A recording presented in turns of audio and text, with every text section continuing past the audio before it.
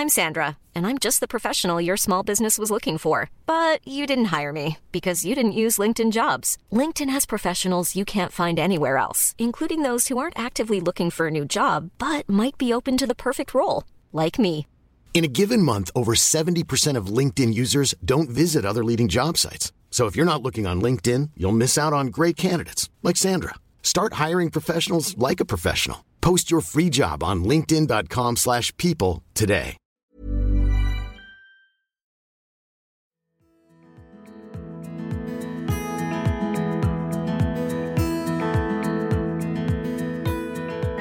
Suomi tarvitsee positiivista puhetta perhe-elämästä. Kuuntelet Ruuhkavuosirakkautta -podia, jossa keskustellaan perheestä, työstä, ihmissuhteista, taloudesta, hyvinvoinnista ja koko elämän ihanasta härdellistä. Äänessä Krista sekä Heta, ja tässä podissa me luomme ympärillemme ruuhkavuosirakkautta. Meidän tämän päivän vieras on joskus lehtihaastattelussa pohtinut näin. Miksi odotamme aina suuria voittoja, emmekä osaa iloita työpäivän mittaan tulevista pienistä saavutuksista? Hei Heta, nyt mä haastan sua näin perjantai kunniaksi iloitsemaan jostain pienestä työsaavutuksesta. Anna mennä. No, mä aloitin itse asiassa maanantaina uudessa työssä ja mä iloitsen siitä, että mä oon antanut itselleni aikaa pohtia, aikaa ajatella. Että mä oon miettinyt sitä isoa kuvaa ja mä oon miettinyt sitä, että millä tavalla mä ylipäätänsä haluan tehdä töitä ja mitä juttuja mun on nyt heti alkuun tärkeintä priorisoida. Siitä mä oon aika ylpeä itsestäni. Enpä tiedä, onko tuo pieni juttu. Että. Se kuulostaa aika isolta. Tosi niin. Hieno juttu. Entä sä, Krista? Mistä sä oot iloinut? No varmaan monesta pienestä niin kuin ihan työhön liittyvästä asiasta, mutta sitten mä iloitsen niin kuin joka viikko siitä, että meillä on tosi hyvä kulttuuri ottaa kaikki tämmöiset niin kuin sisäiset one-to-one palaverit kahdestaan jonkun kanssa aina kävellen.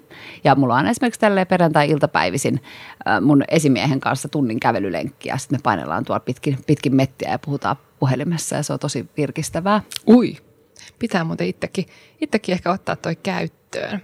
Tänään me muuten puhutaan paljon työelämästä, muun muassa työelämän muutoksesta. Mä odotan tosi innolla tätä keskustelua.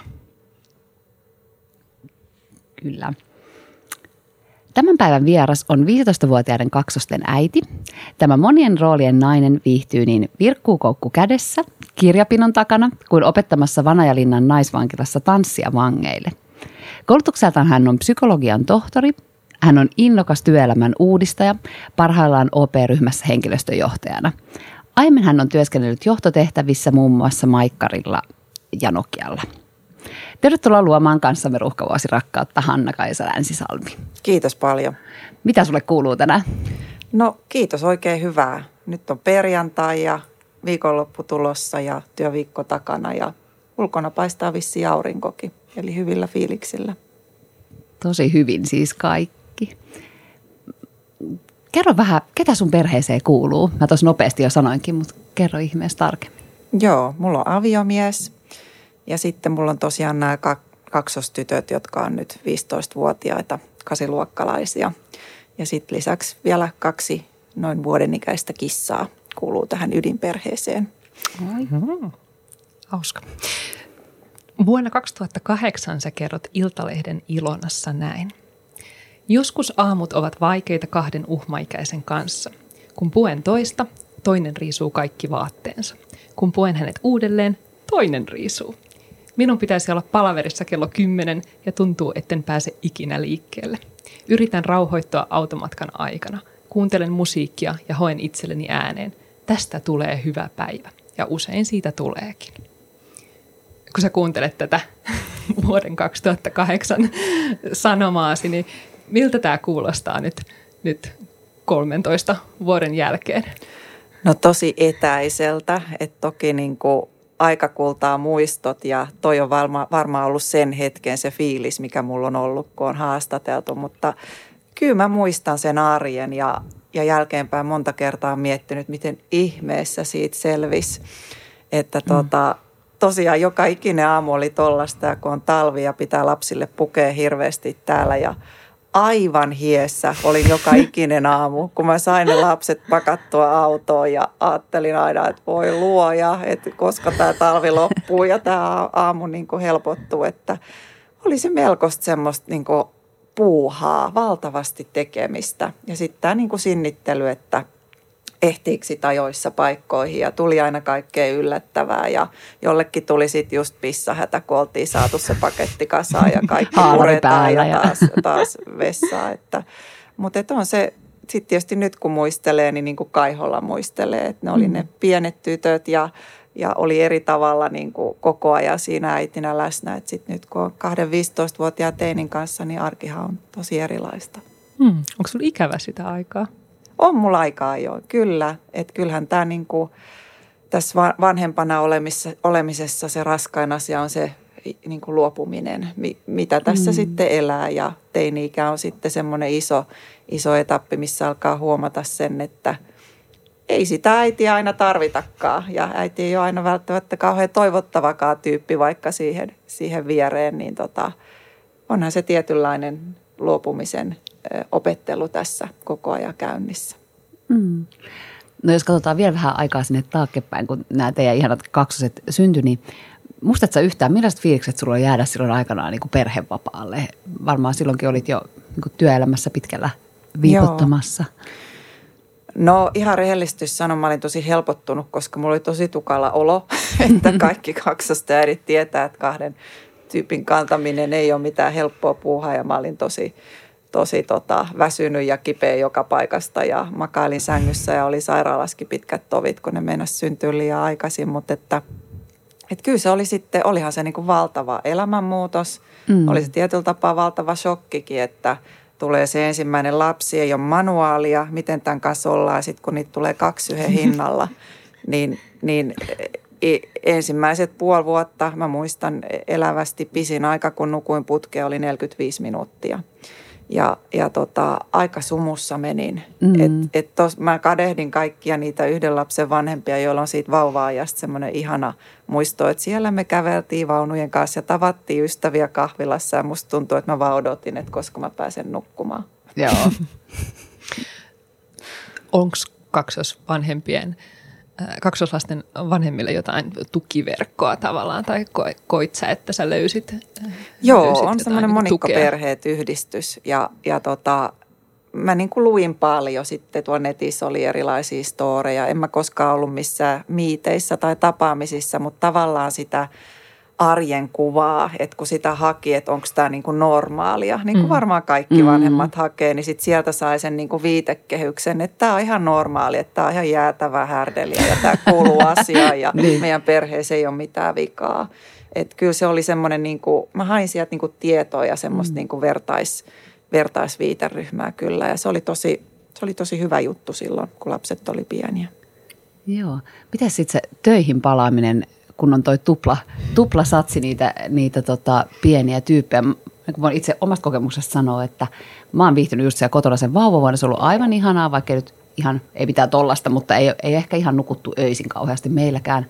Niin silti musta tuntuu, että mulla on ollut molemmilla kierroksilla vaikeinta se eka vuosi, kun palataan töihin. Kun se lapsi on tavallaan vielä niin pieni, että se on tosi väsynyt päiväkotipäivien jälkeen ja sitten itsekin vasta vähän opettelee siinä. Niin miten ihmeessä se tapahtuu 2 kanssa? No meillä oli semmoinen kiva tilanne, että sitten mun mies jäi puoleksi vuodeksi vielä kotiin. Eli mä lähdin sitten töihin sinne Nokialle aikanaan ja se oli tietysti, kun se oli uusi työpaikka ja kansainvälinen yhtiö ja sitten sä lähit sieltä vaipparumpasta niin kuin tommoseen todellisuuteen, niin kyllähän se oli niin kuin jännä paikka. Ja mulla oli semmoinen olo, että onko mulla niin kuin päässä enää mitään järkeviä ajatuksia, kun mä oon vaan niin kuin miettinyt näitä ruokia ja vaippoja ja tämän arjen pyörittämistä. Niin se oli mulle suuri helpotus, että sitten mun mies otti puoli vuotta töistä sitten hoitovapaata ja oli vielä tyttöjen kanssa. Että tytöt oli sitten 1,5 vuotta, kun ne meni päiväkotiin. Että ne oli jo sitten isompia, osas kävellä ja puhua, mikä tietysti helpotti sitä. Mutta kyllä sitten alkoi se, mä jotenkin muistan eniten sen arjen logistiikan säädön, että kun molemmat on töissä ja ne pitää aina ne lapset viedä ja hakea. Ja sitten, että kuka hakee milloinkin ja se niin kuin yhteensovittaminen, niin kyllähän se vaati niin kuin valtavaa suunnitelmallisuutta. Ja edelleen tyttäreni muistuttavat aika ajoin, että kerran kävi niin, että oli mun vuoro hakea tytöt päiväkodista ja mä unohdin. Mä olin Keilaniemessä ja sitten tulee se puhelu, mitä kukaan vanhempi ei halua, että päiväkodista se ja se hei.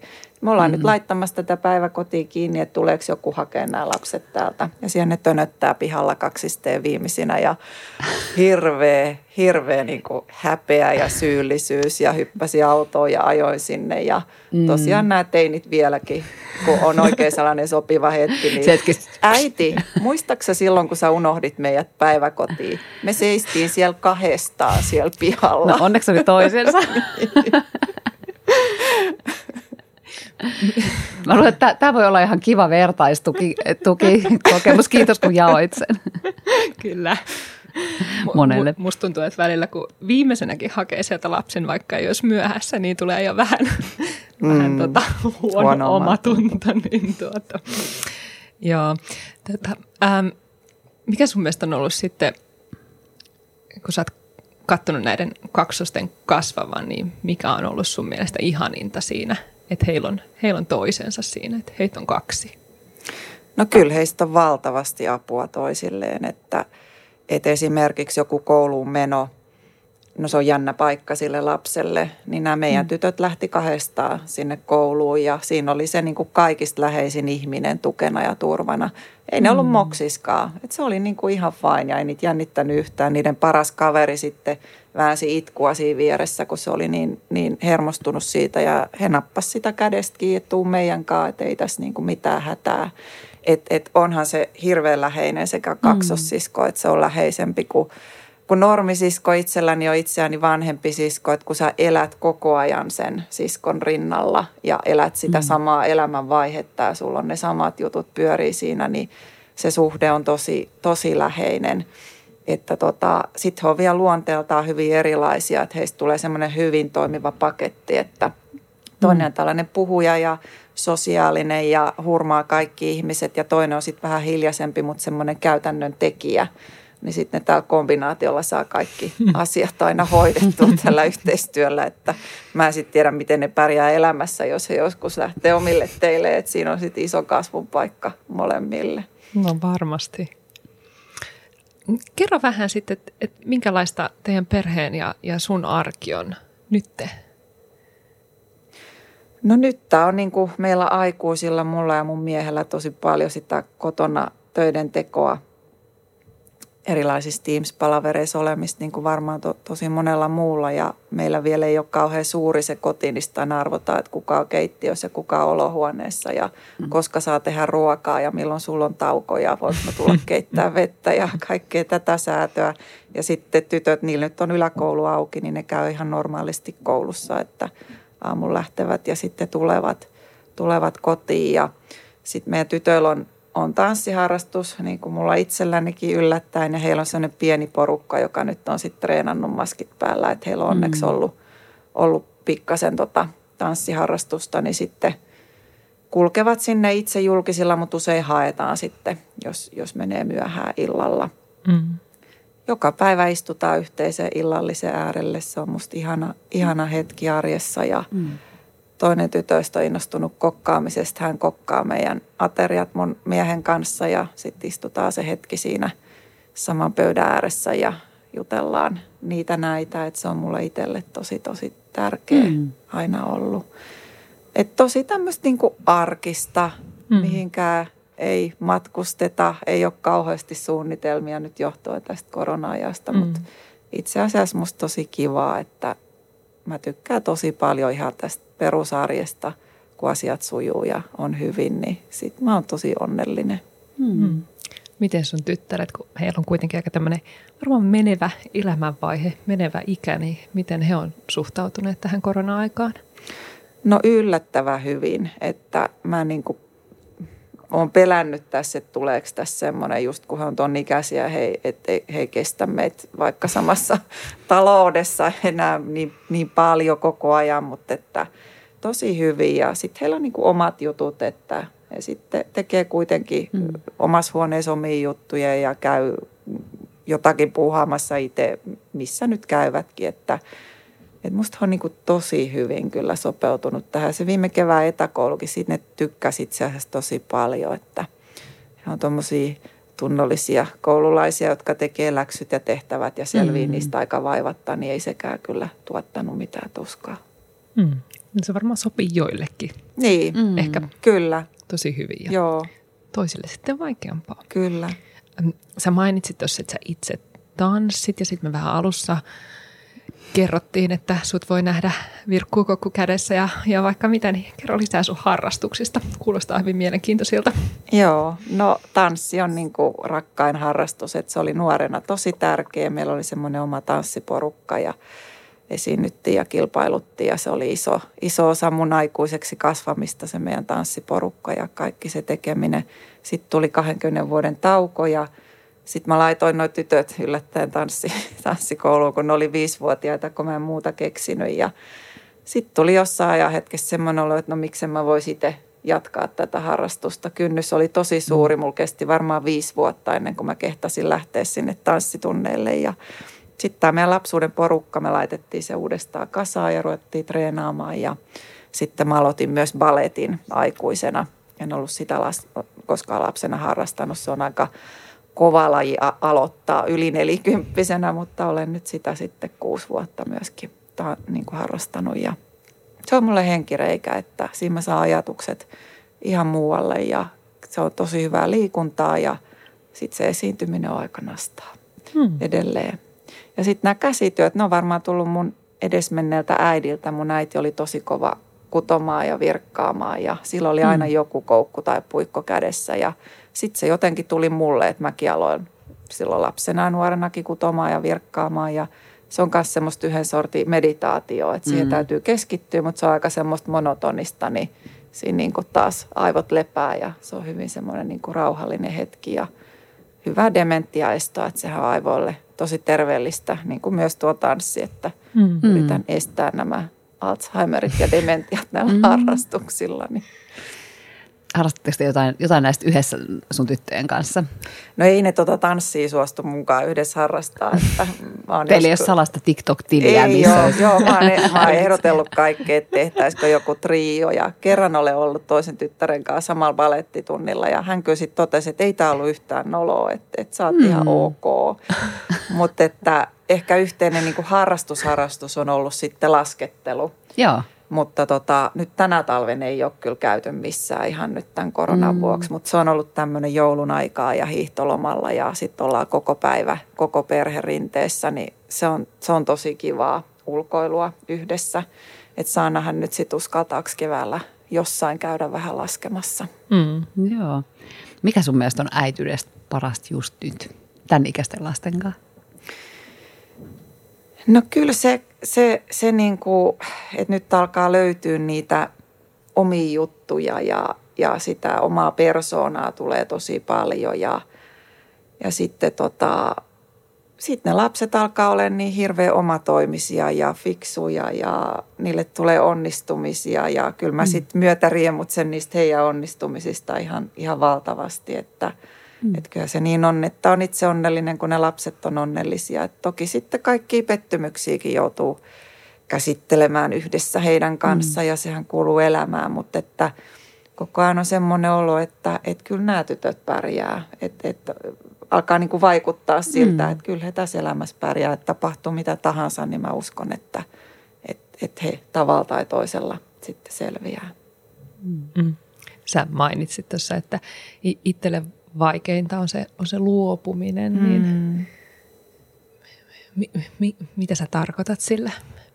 Mitä se nyt tällä hetkellä esimerkiksi tarkoittaa sun elämässä? No varmaan se ajatus siitä, että ne lapset fyysisesti muuttaa pois, niin on se varmaan kelle tahansa äidille tai isälle kova paikka, että mitä me siellä mun miehen kanssa sitten tehdään. No kyllä me tekemistä keksitään, mutta kyllähän se koti on varmasti hirveän tyhjä. Että kyllähän se kuitenkin se elämä pyörii nyt tosi paljon tämän perheen ympärillä ja just sitten jeesaa näitä lapsia erilaisissa asioissa ja tilanteissa. Ja no en mä usko, että se yhteys katkeaa, että sitten se varmaan vaan muuttuu se yhdessäolo, mutta kyllä se varmaan sen näkeminen harvenee ja lapset lähtee maailmalle ja ei ole siinä enää se rooli, että sitä äitiä tai isää tarvitaan niin paljon. Mutta kyllä mä oon alusta asti yksi mun hyvä ystävä aina mulle terottaa, että muista se, että nämä lapset on vaan hetken tässä lainassa. että nautin joka ikisestä päivästä ja sitten heillä on heidän elämä ja he lähtee elämään sitä, että toki on osallisena siinä elämässä, mutta sillä lailla pyrkii sitten iloitsemaan niistä hetkistä tässä ja nyt ja muistaa sen, että ne on kaikki ainutkertaisia. Mä täällä taas pillitä vielä. Mielästi sanottu. On. Puhutaan sitten seuraavaksi pikkasen sun työstä henkilöstöjohtajana. Tästä samaisessa Ilon artikkelissa, mistä ollaan jo pari kertaa viitattu, niin sanoit tosiaan kokonaisuudessaan näin. Ihailen myös lasten kykyä iloita pienistä asioista ja olen yrittänyt siirtää sitä omaan työhöni. Miksi odotamme aina suuria voittoja, emmekä osaa iloita työpäivän mittaan tulevista pienistä saavutuksista? Tästä on toki aikaa, kun olet näin sanonut, mutta missä olet ollut tällä viikolla iloinen tähän tyyliin? Tällä viikolla? No jos työhön liittyen, niin henkilöstöjohtajan työhän on usein sitä, että aika paljon tulee murheita. Et mun pöydälle tulee semmoisia asioita, mitkä ei ratkea tuolla muualla organisaatiossa ja sitten ne tuppaa olemaan joskus aika isojakin murheita. Ja joku voisi ajatella, että no onpa raskasta duunia, että aina niin kuin vatvotaan murheita ja ongelmia, mutta toisaalta tämä on niin kuin superpalkitsevaa työtä. Että se aina, kun voi auttaa jotain ihmistä, jolla on joku murhe, niin että sitten sen keskustelun jälkeen se taakka on ehkä pikkasen keveämpi siellä harteilla, niin se on niin kuin mielettömän hieno fiilis. Ja semmoinen hetki esimerkiksi oli tällä viikolla. Ja kyllä siitä tuli, se kantoi mua niin kuin monta päivää. Se oli tuossa, oliko puolivälisviikkoa vai alkuviikosta, niin tuntuu nyt sen jälkeen ollut semmoinen olo, että no sillä hetkellä oli merkitys sen ihmisen elämässä ja mä pystyin auttamaan ja siitä tuli tosi hyvä mieli. Sä oot tosiaan koulutukselta psykologian tohtori, mutta kerro vielä vähän, että miten sä päädyit tähän sun nykyiseen ammattiin? Onko tämä ollut aina sulle intohimo tämä HR vai mikä sut on tähän tuonut? No ei ehkä silleen HR, mutta kyllä tämä niinku ihmiset ja organisaatiot ja mulla on niinku ollut, ei nyt pienestä pitäen, mutta nuoresta pitäen semmoinen niinku tarve vaikuttaa tähän meidän työelämään ja että tämä työelämä olisi sellaista, että yritykset olisi semmoisia, että ihmiset olisi parhaimmillaan siellä töissä, koska se on niille niin kuin ihmisille hyväksi ja sitten se on niille yrityksille hyväksi. Että se on tämmöinen täydellinen win-win ja sitten kun ne ihmiset niin kuin voi hyvin ja niillä on osaamista ja ne on motivoituneet siinä hommassa, niin sittenhän ne saa aikaan niin kuin hyviä tuloksia mä jotenkin koin, että tämmöistä mä haluan edistää. Että musta se on niin kuin tärkeää ja merkityksellistä tekemistä. Ja sitten siinä on varmaan se mun tanssihistoria taustalla. Että silloin aikanaan, kun meillä oli tämä oma tanssiporukka, niin se oli mulle eka kokemus siitä, että osana tämmöistä ryhmää sä voit tehdä jotakin semmoista, mihin sä et itse ikinä pystyisi. Että me oltiin niin kuin tyypillisesti sellainen porukka, että meistä ei kukaan ollut niin kuin yksilönä mitenkään erityisen taitava. Mutta kun me tehtiin yhdessä sitä juttua, niin me luotiin jotakin semmoista, mikä oli ihan jäätävä hienoa. Ja se kokemus, että sä oot osana semmoisessa ryhmässä, on mulle itselleni ollut niin kuin tosi tärkeä ja palkitseva. Ja näitä töitä me tehdään tämmöisissä ryhmissä. Eli sitten vielä se näkökulma, että miten me saadaan nämä niin kuin ihmisryhmät näillä työpaikoilla toimimaan sillä lailla, että me saadaan tämmöisiä kokemuksia. Että ihmiset pääsee osaksi niin kuin isoja merkityksellisiä projekteja tai töitä ja kokee, että mulla on ollut niin kuin iso vaikutus siihen tärkeän lopputuleman saavuttamiseen, niin se tekee meistä onnellisia, se tekee meistä hyvinvoivia ja sitä työtä mä oon tehnyt ja se on tosi palkitsevaa. Ja työ on tosi iso osa meidän arkea on, kuitenkin. Kyllä. Joo. Sä sanoitkin, että sä kohtaat työssäsi paljon ihmisiä ja usein just ne ongelmat sitten päätyy myöskin sun pöydälle ja varmaan niin kuin ne ihmiset, joita sä kohtaat, niin on paljon pienten lasten vanhempia, kenties semmoisia, jotka niin kuin toivoo lapsia tai sit muuten vaan niin kuin ehkä erilaisia ruuhkavuosia, eläviä ruuhkavuosiahan voi olla monenlaisia tässä elämässä, niin minkälaiset työn tekemisen teemat nyt tällä hetkellä ihmisiä pohdituttaa? Ja olisiko jotain, mitä sä haluaisit ehkä sanoa heille? No kyllä nyt jos mä mietin vaikka tätä korona-aikaa, niin meillä on aika paljon semmoisia tosi tunnollisia ihmisiä, jotka nyt sitten siellä yksin kotona niiden Teamsien äärellä tekee sitä työtä ja sitten kun ei ole sitä kontaktia, katsekontaktia muihin ja kaikki esimiehet ja työkaverit on vähän etäämällä, niin aika monella on semmoinen, että mikä riittää. Ja tämän korona-aikana niin on paljon puhuttu, että ihmiset on joustavammin voinut esimerkiksi sumplia arkeensa, että se on ollut positiivinen juttu, mutta kyllä myöskin ihan näissä kaikissa tutkimuksissa me on nähty se, että ihmisten työpäivätkin on venynyt, ja se tulee musta aika paljon siitä ajatuksesta, kun sä siellä yksin olet, niin sulla on epävarmuus siitä, että onko mä tehnyt riittävästi. Mä teen nyt vielä vähän ja mä vielä katon noi sähköpostit ja nyt sieltä vielä kilahti jotain, niin mä vielä sen katon. Ja sitten ihmiset alkaa väsähtää. Et nyt mun mielestä on niinku tyypillisesti semmoista, että on vaan yksinkertaisesti niinku tehdään liikaa ja sitten vielä se tilanne on siellä koton vähän erilainen kuin jos siellä vaikka on ne pienet lapset, niin tulee niitä keskeytyksiä. Ei niille pienille lapsille voisi sanoa, että mä oon nyt tässä työpuhelussa, mene muualle. Vaan sitten se tulee siihen ja sun pitää yrittää jotenkin sen lapsen kanssa olla ja sitten olla siinä työpuhelussa. Niin kyllä se varmaan se riittämättömyyden tunne ja kokemus on nyt yksi semmoinen, mikä on tosi paljon pinnalla. Ja se, mitä mä haluaisin sanoa niille ihmisille on, että olkaa armollisia itsellenne. Että nyt täytyisi vaan niin kuin järjestellä se arki niin, että pystyy tekemään ne tärkeimmät asiat, mutta sitten kuitenkin pystyy elämään elämäänsä tässä poikkeusolossa sillä lailla, että itsellä on hyvä olla ja perheellä on hyvä olla. Että nyt täytyy vaan niin kuin hyväksyä se, että ihan täydellistä ei aina pysty tekemään ja se on ihan fine. Voi kun me muistettaisiin kaikki tämä. Se ei ole aina niin hirveän helppoa. Ei ole. Siksi se on arvokasta, että se sanotaan ääneen. Hey, I'm Ryan Reynolds. At Mint Mobile, we like to do the opposite of what Big Wireless does. They charge you a lot, we charge you a little. So naturally, when they announced they'd be raising their prices due to inflation, we decided to deflate our prices due to not hating you. That's right. We're cutting the price of Mint Unlimited from $30 a month to just $15 a month. Give it a try at mintmobile.com/switch. $45 up front for 3 months plus taxes and fees. Promo rate for new customers for limited time. Unlimited more than 40 gigabytes per month. Slows full terms at mintmobile.com. Mom deserves the best, and there's no better place to shop for Mother's Day than Whole Foods Market. They're your destination for unbeatable savings, from premium gifts to show-stopping flowers and irresistible desserts. Start by saving 33% with Prime on all body care and candles. Then get a 15-stem bunch of tulips for just $9.99 each with Prime. Round out Mom's menu with festive rosé, irresistible berry chantilly cake, and more special treats. Come celebrate Mother's Day at Whole Foods Market. Kirjoitat LinkedIn postauksessa näin vähän samantyyppisistä teemoista näistä eri rooleista. Työminäni HR-johtajan roolin rinnalla olen myös vaimo, äiti, sisko, tytär ja ystävä. Kaikki nämä roolit ovat minulle henkilökohtaisesti hyvin tärkeitä ja keskeisiä minuuteni ja onnellisuuteni rakennusaineksia arjessa. Tietoisuus ja kokemus siitä, että saan harjoittaa ja elää todeksi näitä kaikkia rooleja elämässäni jatkuvasti, tuo minulle valtavasti iloa ja energiaa joka päivä. Mikäli kutistaisin nämä minulle tärkeät elämäni osa-alueet työtehtävieni lomaan, silloin tällöin tapahtuviksi pieniksi ohikiitäviksi hetkeksi uupuisin nopeasti, enkä todellakaan olisi paras versio itsestäni myöskään töissä. Tämä on valtavan hienosti sanotettu just se, että miten paljon meillä on näitä eri rooleja, niin mitä tämä sun omasta tapauksessa tarkoittaa tapahtuakseen? Joudutko paljon muistutella itseäsi tai?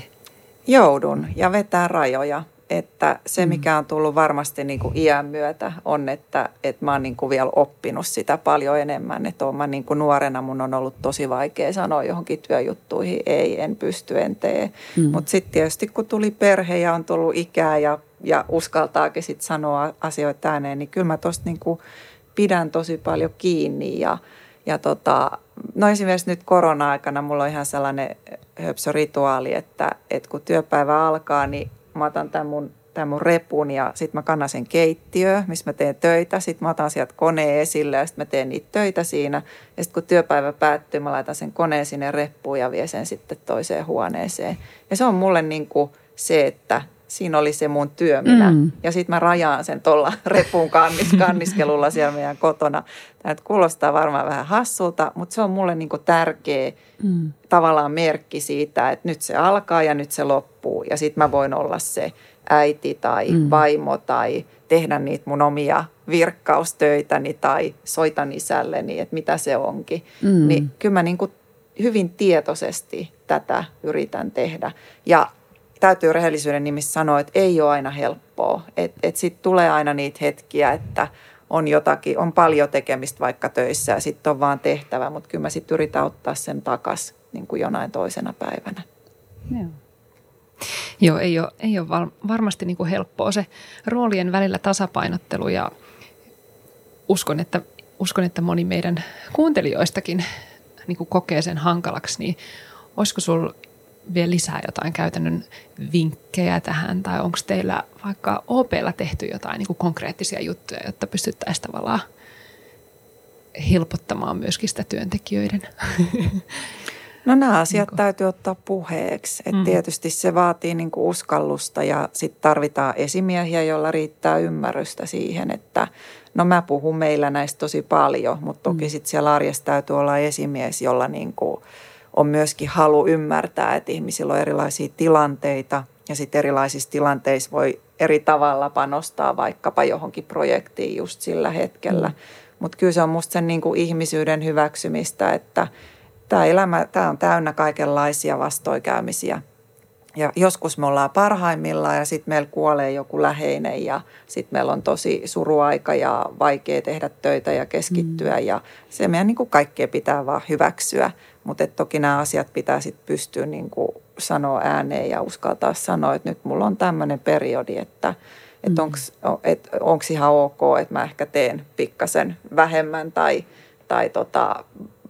jätetään jotakin näistä mun hommista hetkeksi pois, että kyllä se vaatii semmoista niinku puheeksi ottamista. Varmasti. No ehkä me otetaan tähän muutenkin tämmöinen pieni HR-trendikatsaus ja katsotaan tulevaisuuteen. Niin miten sä näet, että millainen on 5 vuoden päästä sun silmissä, niin kuin millainen olisi unelmatyöpaikka? Miten se toimisi? No kyllä se lähtisi siitä mun omasta haaveesta, että kaikilla työpaikoilla niin kuin tunnustettaisiin ja tunnistettaisiin se, että kun luodaan semmoista olosuhteita, että ihmiset on parhaimmillaan, niin sitten saadaan se paras tulos. Että musta me nyt eretään jotenkin tämmöisessä niin kuin suorituskeskeisessä yhteiskunnassa.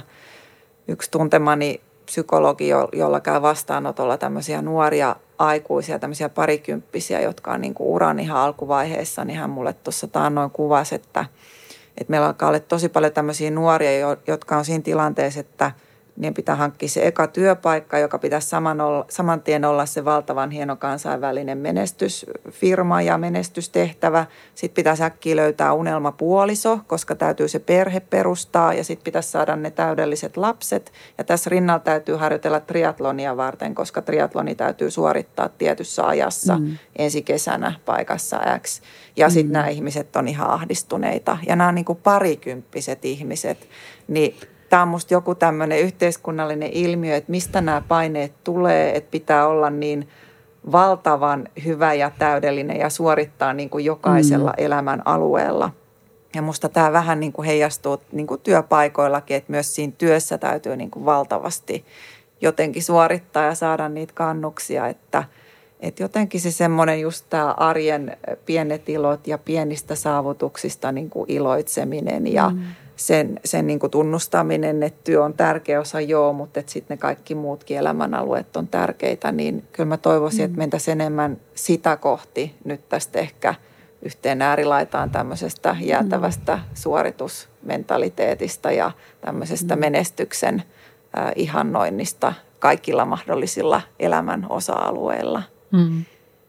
Sä puhuit tuossa ennen kuin laitettiin mikit päälle tämmöisestä less is less-ajatuksesta, niin tarkenna vielä vähän, kerro vähän lisää siitä, mitä sä tarkoitat sillä? No sen mä oon nyt lanseerannut täällä vähän meillä OP:lla, että kun me saataisiin paljon parempia, laadukkaampia lopputulemia, jos me tehtäisiin vähän vähemmän ja sitten me tehtäisiin vähän laadukkaammin niitä asioita, mitä me tehdään vähän vähemmän. Et meillä on vähän niin kuin taipumusta se, että jos on tosi paljon töitä, jos mä oon tosi kiireinen, niin mä oon tosi tärkeä. Tehdään vähän tämmöisiä tulkintoja ja usein silloin sä et ole niin kuin paras painos itsestäsi, kun sä yrität vähän liikaa. Että jos me tehtäisiin niin kuin rankemmin valintoja, että mitä siellä työpöydällä on ja mitkä on vaikka meidän yrityksen nyt ne 3 tärkeintä asiaa, mihin me tänä vuonna keskitytään ja tehtäisiin ne kunnolla ja sillä lailla, että niitä pystyisi tekemään niin kuin normityöajan puitteissa. Ihan taatusti saataisiin parempia lopputuloksia. Että tässä on vähän tämmöinen työn sankaruus niin kuin myytti myöskin, mikä pohjaa sieltä sodan jälkeisistä sotakorvauksista, että otsahiessä on leipä ansaittava ja se on niin kuin hyvän kansalaisen merkki, niin meillä on edelleen musta vähän sitä. Ja näinhän se ei ole, että jos me otsahiessä raadetaan, niin väsytään ja uuvutaan ja suttua tulee. Että kyllä se, että me ollaan niin kuin hyvissä voimissa ja tehdään vähän vähemmän, niin lopputulos on parempi. Siihen tosiaan, kun mä sanoin tuossa, että itsekin aloittanut uudessa työpaikassa, niin just pyrkinyt tällä alussa jo pysähtymään ja miettimään, että mitä nyt on tärkeintä oikeasti tehdä. Mutta sen sitten vaan huomaa, että kun vähän siihen työn imuun pääsee, niin sitten helposti rupeaa tekemään vähän kaikkea ja se ei olekaan niin kuin kovin helppoa. Ei ole. Toteuttaa sitä less-ajattelua, että se joo. vaatii niin kuin aika vahvoja tämmöisiä mielen työkaluja myös. Kyllä, joo. Miten sä näet, että me yksilöinä voitaisiin ehkä kehittää sitä ajattelua? No varmaan sen niin kuin ihan vaan mielessä pitäminen. Just juttelin yhden kollegan kanssa, että toi, minkä sanoit, että toi työn imuhan on silleen hyvä ja huono, että kun se imasee, siis mullakin on työ, mistä mä tykkään ihan hirveästi. Ja sitten jos on joku luppohetki vaikka kotona, niin voisinhan mä jonkun työjutun nyt tässä katsoa, että joutuu ihan tietoisesti miettimään, että okei, että ehkä sen voi huomennakin tehdä. Että ehkä ei ole nyt niin kiire. Mä voisin tehdä jotain muuta, mikä auttaa mua vaikka palautumaan. Mutta sitten kyllähän se niiden valintojen tekeminen vaatii jopa tämmöistä niin kuin strategista ajattelua, siis pohdintaa, että mikä on se vaikuttavin juttu, mikä mun kannattaa tehdä ja mihin mun pitää panostaa. Ja usein ihmisten ongelma on se, että niillä ei ole aikaa pohtia. Että sä olet siinä niin kuin oravan pyörässä, sä teet ja teet ja sä et ehdi pysähtyä, että onko tämä niin kuin vaikuttavaa, onko tämä järkevää vai pitäisikö mun tehdä jotakin ihan muuta. Että kyllä se vaatisi niitä hetkiä sinne kalenteriin, että pysähtyy. Mitä se ihan konkreettisesti on, niin mä varaan mun kalenteriin hetkiä, siinä lukee työaikaa ja sitten mä pysähdyn ja sitten mä mietin. Muuten se ei niin kuin onnistu. Kyllä ja tavallaan itse asiassa niin kuin, itse suunnitteluun käytetty aika ei ole hukka-aikaa. Mielestäni joskus Suomessa tuntuu vähän siltä, että sehän on sitten ei-työaikaa, vaikka oikeastaan sehän on niin kuin parasta aikaa, että jos niin kuin hyvin suunniteltu on puoliksi tehty jo. Kyllä. Että sitten sä tulet oikeasti priorisoinneeksi, että mitkä ne on ne jutut, mitä pitäisi tehdä. Juuri näin. Kalenteri, isoja punaisia blokkeja. Kalenteroi ajattelua elämääsi. Kyllä. Kyllä. Otetaan se vuoden teemaksi. Tälle alkuvuodesta hyvä. Kyllä. Hyvä manifestoida. Muistetaan tämä myös silloin marraskuussa. Katsotaan, kun nautetaan silloin jaksoja, että miten me ollaan onnistuttu. Meillä on melkein jokaisessa jaksossa tullut vieraalta jotain ihania kirjavinkkejä ihan spontaanisti. Ja sitten kun me suunniteltiin tätä jaksoa, niin me huomattiin, että säkin olet intohimoinen lukija ja sulla on paljon kirjoja, jotka on ollut sulle merkityksellisiä. Ja me ollaan jopa mietitty, että meidän pitäisi perustaa joku tämmöinen ruuhkavuosirakkauden lukupiiri. Niin olkoon tämä nyt sille kick-off tavalla tai toisilla. Niin itse asiassa, voisiko sulla, Hanna-Kaisa, meille jotain ehdotuksia, että mikä voisi olla tämän lukupiirin vaikka ensimmäinen tai pari ensimmäistä kirjaa? Joku kirja, mikä on suhun vaikuttanut suuresti. No, sattumalta Facebook muistutti minua yhdestä kirjasta vuosi sitten, eli luin tämän Tara Westoverin kirjan Opintiellä, joka kertoo siis Idahossa kasvaneesta nuoresta tytöstä ja naisesta, joka kasvoi tämmöisessä mormoniperheessä, jossa sitten isällä oli myös vähän tämmöisiä mielenterveyden ongelmia ja hän eli sitten tämmöistä hyvin erilaista elämää kuin monet ihmiset ympärillä. Eli he valmistautuivat siellä maailmanloppuun ja eivät käyneet koulua nämä lapset ja eivät käyttäneet tämmöistä niin lääketieteeseen perustuvaa terveydenhuoltoa ollenkaan. Ja sitten tämä perustuu tosi tapahtumiin ja sitten tämä nainen sitten kasvoi ulos tästä omasta ikään kuin kuplastaan, mutta se oli hirveän vaikuttava kirja. Jotenkin havahduin silloin sille, miten erilaisia ne meidän arjet sitten voi olla. Ja just tänä korona-aikana toi kirja mut taas niin kuin pysäytti, että nämä meidän koronakuplatkin on tosi erilaisia. Että niin kuin sä aiemmin sanoit, että joillekin ihmisille tämä sopii ja joillakin ihmisille, joilla on kaikki asiat niin kuin kunnossa, niin tämä on ihan ok. Mutta sitten on varmaan paljon ihmisiä, joilla on paljon haasteita ja ongelmia. Se arki on hyvin toisenlaista, että etenkin sitten kun sä lapsena kasvat siinä tietynlaisessa arjessa, niin se on se sun todellisuus. Ja ne on ne sun rakastavat vanhemmat, mutta se todellisuus saattaa olla vähän niin kuin vinksallaan ja aika sitten niin kuin petollista ja ikävääkin sille kasvavalle lapselle, että se oli musta tosi hyvä muistutus siitä, että miten sitä elää sitten tässä omassa kuplassa. Ajattelee, että kaikilla on samanlaista kuin mulla, niin ei todellakaan ole, että se oli musta pysäyttävä kirja. Ja sitten toinen on, se enempi liittyy sitten ehkä näihin työjuttuihin, semmoinen Donna Hicks Leading with Dignity-kirja. Tämä Donna Hicks on tämmöinen rauhanneuvottelija, on ollut vuosikaudet ja sitten siirtynyt tämmöiseksi yrityskonsultiksi. Ja hän kirjoitti tämän kirjan tämmöisestä niin kuin dignity, tämmöisestä niin kuin ihmisarvon merkityksestä meille, että miten tärkeä tämmöinen ihmisarvon kokemus on meille kaikille ja se on asia, minkä kanssa me synnytään. Että se meillä kaikilla on ja me ei koskaan sitä menetetä. Että se ei ole samanlainen kuin niinku arvostus. Että sehän tulee niin kuin sä teet jotain hienoa, niin mä alan arvostaa sua, mutta meillä kaikilla on arvo ihmisenä.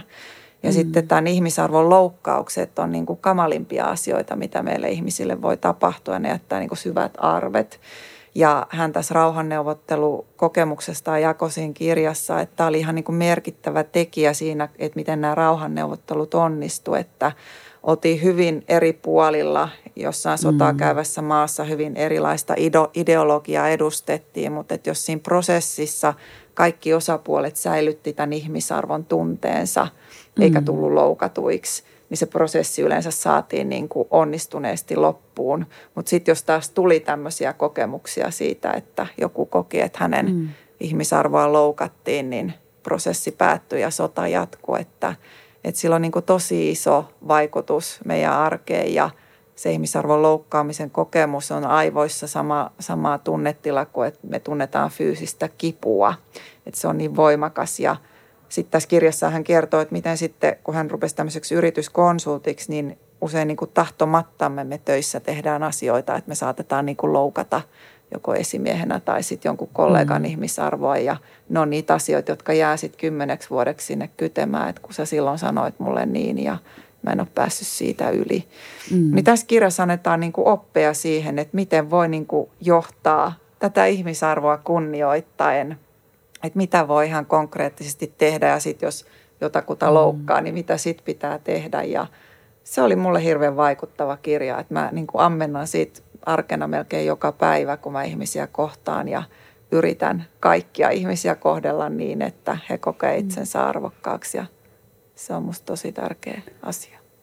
Tuo on varmasti sellainen asia, että se johtaminen kannattaa ehkä erottaa siitä esimiestyöyhteydestä ja niin kuin varmasti on kaikille relevantti kirja. Miettii sitä, että se johtaminenhan on ihan kaikkia keskusteluita meidän elämässä koko ajan, ei ainoastaan. Niin kuin. Ja siinä oli paljon esimerkkejä just, miten lasten kanssa voi myöskin käydä hullusti ja miten toimia. Että se oli ihan juurikin kaikille, ei suinkaan niin kuin vaan johtajille. Että ihan semmoinen elämän ohjeita, oppeja siinä kirjassa on tosi paljon. Tosi mielenkiintoiset suositukset. Eiköhän me näillä lähdetä liikkeelle. Lähdetään ja me on ihan pakko rupea käyttää tätä kirjaklubia useamminkin tässä podcastissa. Nämä oli mielettömiä. Onko sulla yöpöydällä nyt joku kirja meneillään tai mikä on tulossa seuraavaksi lukuun? Nyt ei itse asiassa ole. Tai siellä on niin kuin pinokirjoja. Mulla on aina tämä haaste, että minkä mä nyt otan seuraavaksi. Että mä en ole nyt vielä oikein päättänyt. Se on vähän sama ongelma itselleni kyllä. Hei, meillä on jokaisen jakson lopussa ruuhkavuosirakkauden 3 kepeää. Eli käytännössä me kysytään 3 kysymystä ja toivotaan semmoisia kohtuullisen nopeita vastauksia. Onko sä valmis? Oon. Hyvä. Kenet sinä haluaisit kuulla ruuhkavuosirakkautta podcastin vieraana? Kirsti Paakkasen. Oho, miksi? Mä luin hänen tämän elämäkertansa ja hänellä on kyllä todella mielenkiintoinen elämä ja olisi tosi kiva kuulla ihan hänen sanoillaan siitä hänen tarinastaan lisää. Kiitos.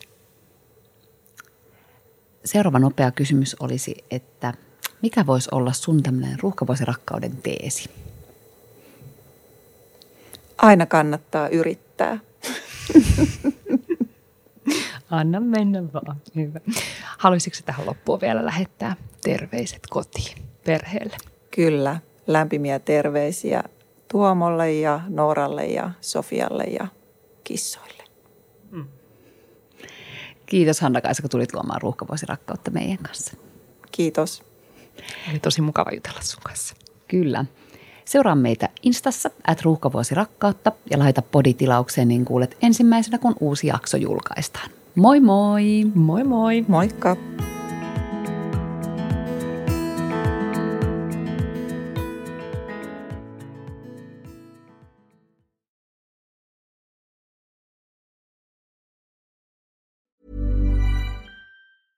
Okay, I have 2 new obsessions that I need to share with you.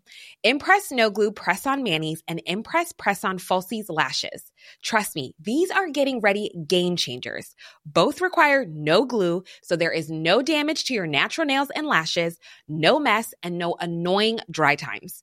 Just one step and you're done. Boom. Instant glam. Visit impressbeauty.com/presson and use code PRESSON25 at checkout for 25% off Impress Manicure and Press-On Falsies. Imagine the softest sheets you've ever felt. Now imagine them getting even softer over time. That's what you'll feel with Boll & Branch's organic cotton sheets. In a recent customer survey, 96% replied that Boll & Branch sheets get softer with every wash. Start getting your best night's sleep in these sheets that get softer and softer for years to come. Try their sheets with a 30-night guarantee. Plus, get 15% off your first order at bollandbranch.com. Code BUTTERY. Exclusions apply. See site for details.